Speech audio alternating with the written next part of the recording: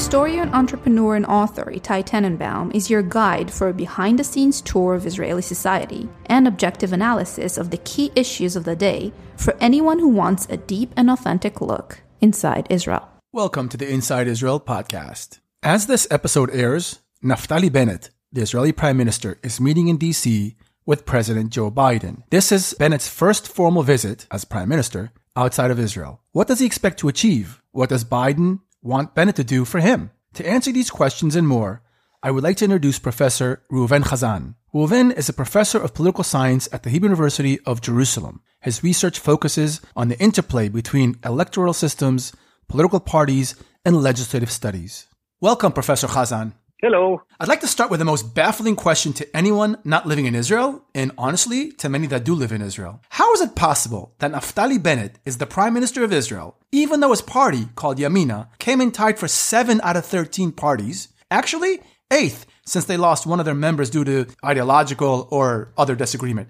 How is he Prime Minister, Professor Chazan? Well, the answer might be baffling to Americans, a little bit less to Israelis, and definitely it shouldn't be that much of a surprise to many people living in Europe. And this is based on probably 3 elements. The first is we are not talking about a presidential system where somebody has to win.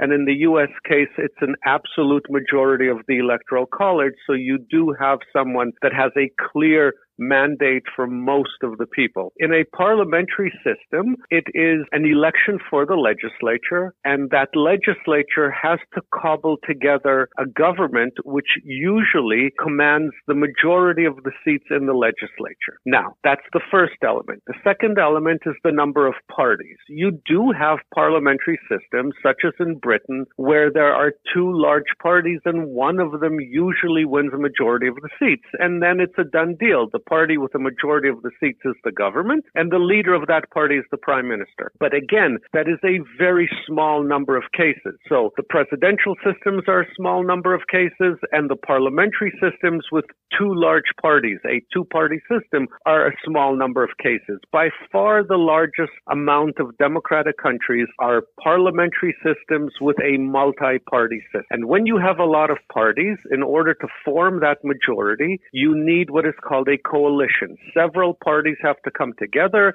They have to agree on joint policy initiatives. They have to divide the cabinet positions between them. And together, as long as they stick together, they have a majority and they can legislate. Now, the game of putting that coalition together is based on 2 elements. Ideology. You cannot govern with someone that you disagree with on everything. And numbers. You need to get to a majority. Now, having explained all of that, one more element needs to be introduced, and that is something called the pivotal party. A pivotal party is a party that without it, there is no majority to your right or to your left politically. It is the cornerstone. It is the keystone. Without it, there is no government. And that is exactly what Naftali Bennett and the Yamina party had in the last election. You are correct. They have only about 5% of the seats in the parliament. That clearly doesn't mean that they should have the prime ministership, but nobody else, not Likud to the right or Yesh Atid to the left, could form a majority government without them. And they, under the leadership of Bennett,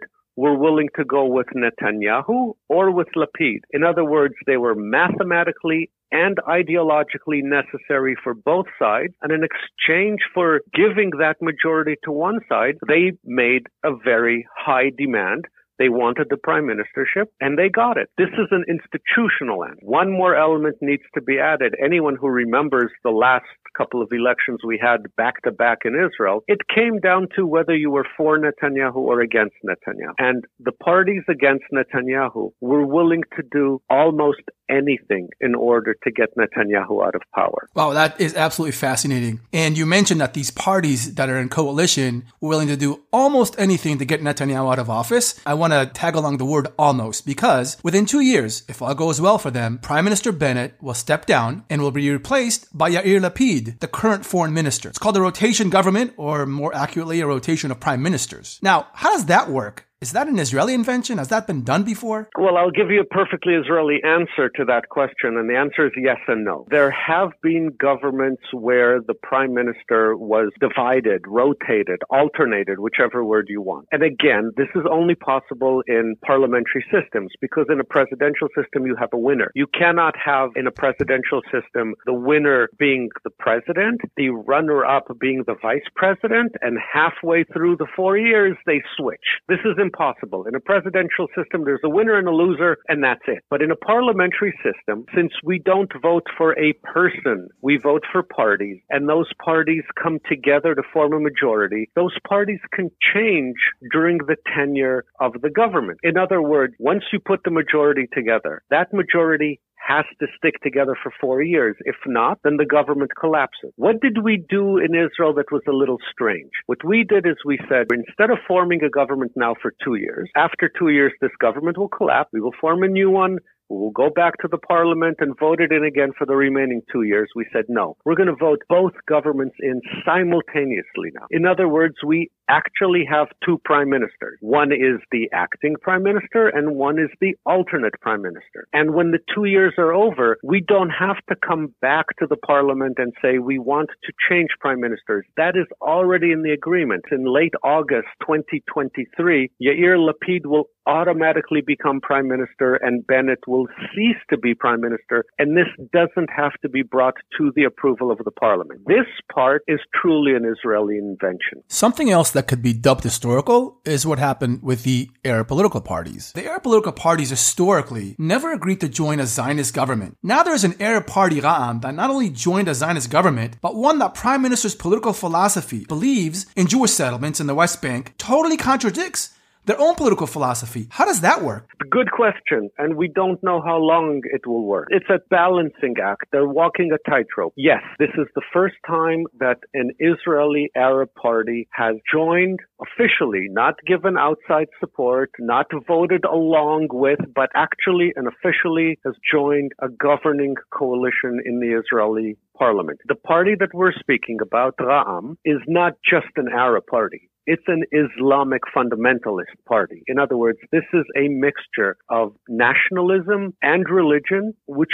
puts this party at the extreme left fringe of Israeli politics. Now, when you look at all of the other parties in the government, you go through parties like Meretz and Labor and Yesh Atid, and then Lieberman's party and Gidon Sa'ar's party. And I think the most right-wing party in the government is Naftali Bennett's party, which is also a mixture of nationalism and religion. Not ultra-Orthodox, but definitely Orthodox, and probably, except for the religious Zionists, the most right-wing pro-settlers, pro-annexation of territories party. How does practically the most left-wing party and practically the most right-wing party sit in government together? Well, the only answer is that they survive as long as they don't do anything. If there will be an attempt by the American government to push us seriously towards a peace process, it'll probably rip this government apart. On the other hand, if there is a major conflict, a military conflict in the region, it'll probably rip this government apart. I would call it a government of mutual paralysis. As long as you don't do anything serious, you can keep everyone together. Reuven, most of our listeners are Americans, and you made some distinctions between the presidential system and the parliamentary system. And now you spoke about Ra'am being an Islamic fundamentalist party, and then Yamina, Naftali Bennett's party, which is right-wing Jewish party and also religious. Most Americans that I speak to about our parliamentary system, they raise a brow when I say, well, in Israel, there's no separation of church and state or religion and state. Is a country like Israel with no separation be termed as a true democracy? Oh, here, and I apologize in advance for the people that I'm going to offend, because I'm definitely going to offend somebody now. Here, the question has to be turned on its head. Not can a country that has religion as an important player in its political system be a democracy, but the opposite. How many countries actually separate between religion and politics, regardless of how important religion might be for that society. And there, I can only think of two countries in the entire democratic universe where there is a legal separation between religion and state. One of them is the United States, and the other one is France. Outside of those two countries, when you talk about democracy, you're talking about the demos, the people, the society. If society thinks that religion is important enough, why does that have to be left out of priority making when it comes to voting for who you should govern? In a few weeks, we're going to have an election in Germany. The party of the outgoing chancellor, the prime minister in Germany, Angela Merkel, is the Christian Democratic Party, a party that has religious principles as part of its overall agenda. It's not a fundamentalist party, but it's clearly a religious party. Only in the United States do you separate, and here is where I'm going to offend people. It is only the parochial perception of people who know American politics but don't know any other form of democratic politics that ask a question that if you lived anywhere outside of the United States, you would know that religion and politics can clearly come together and you are still a full-fledged democracy. Okay, now I want to ask you a completely different question, although extremely important in my opinion. The Supreme Court of Israel serves, among many other things, as the checks and balances for the Israeli parliament. In the last years, there's been a lot of tension accumulated between the Knesset members and the court. Esther Chayut, the Chief Justice of the Supreme Court, described the words of former Speaker of the Knesset, Yariv Levin, as dangerous and irresponsible after he accused justices of a coup, no less, when they reprimanded the Knesset for amending a basic law. Tell us about these quarrels and power struggles. What's driving the wedge between the two institutions? Oh, Itai, you're asking a question that requires a seminar. At minimum an hour, if not a full-fledged university semester in order to begin to explain. So, Reuven, I know you, and I know you for years, and I know how eloquently you can explain something pretty clearly. That's a very nice time. compliment. I'm going to have to do this very much skimming the surface. First of all, another one of the differences between Israel and the United States is that the United States has a constitution and we don't. In other words, the rules of the game between the three branches of government in the U.S. are clearly written and adhered to. Now, in Israel, we have over time enacted a series of laws. We call these basic laws, and they're supposed to be the chapters, the building blocks of one day our Constitution. And these laws have a higher status than regular law. Now, what the Supreme Court in Israel has done is over time, and this is very much similar to the Supreme Court in the United States, so here we have one similarity. Over time, the Supreme Court has taken upon itself the duty of interpreting quarrels between different branches of government. The Supreme Court can interpret the Constitution in the making that is in Israel. Nowhere is that written in the law in Israel or in the United States. Both Supreme Courts have taken that task on themselves. In Israel, the Supreme Court has said to the Israeli Knesset, the legislature, when you pass basic laws, we are free to intervene and say if those laws contravene civil rights and so forth. When you pass a basic law, in other words, one of the chapters of the Constitution, then the Supreme Court will not intervene. When you pass the higher legislation, you, the legislating power in Israel, you're allowed to do that. When you pass smaller, regular laws, if they contravene a basic law, then we, the Supreme Court, will jump in and say you can't do this. This is like in the United States when the Supreme Court jumps in and says that a law is unconstitutional. Now, what happened in Israel under Esther Chayut? And here, I have to admit, I really don't like what the Speaker of the Parliament did, but I think the response of the Supreme Court was just as bad. What the Supreme Court did was that they said that a basic law that was being passed in Israel is also something that the Supreme Court can intervene and say we don't like. The Supreme Court isn't there to just interpret the Constitution, the one that we're building chapter by chapter.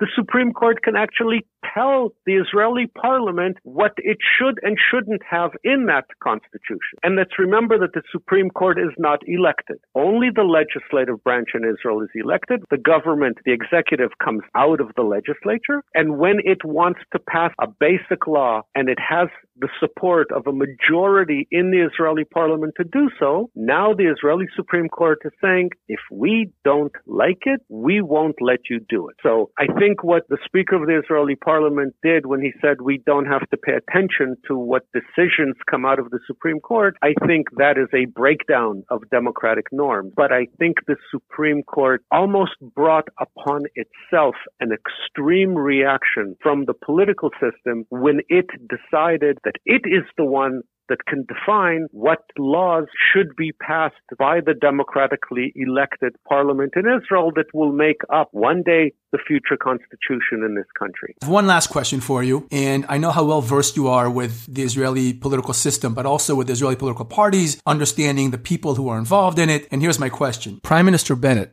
as we speak, is being hosted in D.C. by President Joe Biden in Naftali Bennett's first formal visit outside of Israel as Prime Minister. Give us your educated guess on what Bennett wants to achieve on this visit. What's he asking of Joe Biden and vice versa? What does Biden want from Bennett? Okay, well, I think there are at least three elements here. The first is that Joe Biden is thrilled that he doesn't have to meet with Benjamin Netanyahu again. Many, many years when Biden served as vice president to Obama and he saw the negative, acrimonious relationship between Netanyahu and Obama, I think that he secretly, quietly thrilled that Netanyahu is the leader of the opposition, and he's happy to meet anybody else. Again, let's remember that when you place people on the ideological spectrum in Israel, Naftali Bennett is more right-wing than Netanyahu, yet he is more palatable for the American leadership. If I was a fly on the wall and there were no recording instruments in the meeting, I'm sure that Biden will walk in and tell Bennett, I'm so glad to see you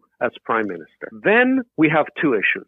And one of them is very close to Israel, and the other one is somewhat close to Israel. And I'll begin with the one that's further away, which is Iran. There is a clear difference of opinion between Bennett and the Israeli political system in general, and the United States on the other hand. The United States wants to go back into a nuclear agreement with Iran. The United States believes that when you sign an agreement with Iran, the Iranians can be forced to adhere to what they signed. The United States believes that this is the way to keep Iran from a nuclear weapon. The political system in Israel, definitely Naftali Bennett, believes that the Iranians cannot be trusted, that anything they sign is not worth the paper it's printed on, that we have to be forceful, we need economic sanctions, and we have to have a military threat. And I think that Bennett is actually going to go far enough to tell Biden, if you don't act, we will. And it is worse for the United States if Israel acts militarily against Iran. That creates a bigger problem than if the United States gets an international coalition. But remember,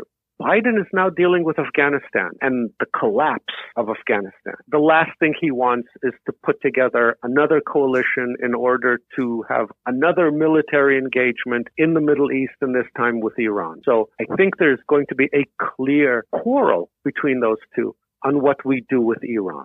And the second issue is much closer to Israel, which is, as we said before, Naftali Bennett comes from a right-wing party. He wants to hold on to the territories. He wants to build more settlements. He is opposed to a Palestinian state. And Joe Biden is going to turn around to him and say, when do we get the negotiations started again? And here we have to end where we began, with the multi-party coalition government in Israel. If Bennett is going to be pushed by Biden, then the government in Israel will not survive. Bennett has to make it clear to Biden that we're not starting negotiations with the Palestinians anytime soon. We can have confidence-building measures. We can have economic assistance for the Palestinians, but we are not sitting at the negotiating table and talking about a two-state solution. And you know what? As much as Biden probably wants the negotiations and wants to move towards a two-state solution, he has domestic issues to deal with. He has Corona to deal with. Where it comes to foreign policy and Afghanistan, I think he wants to shy away from the Middle East in general. I think on that front, there will be less of a quarrel, and Biden will be able to tell Bennett, you know what, as long as there isn't a conflict between you and the Palestinians, and here it's both the Palestinian Authority in the West Bank and Hamas in Gaza. As long as this remains quiet,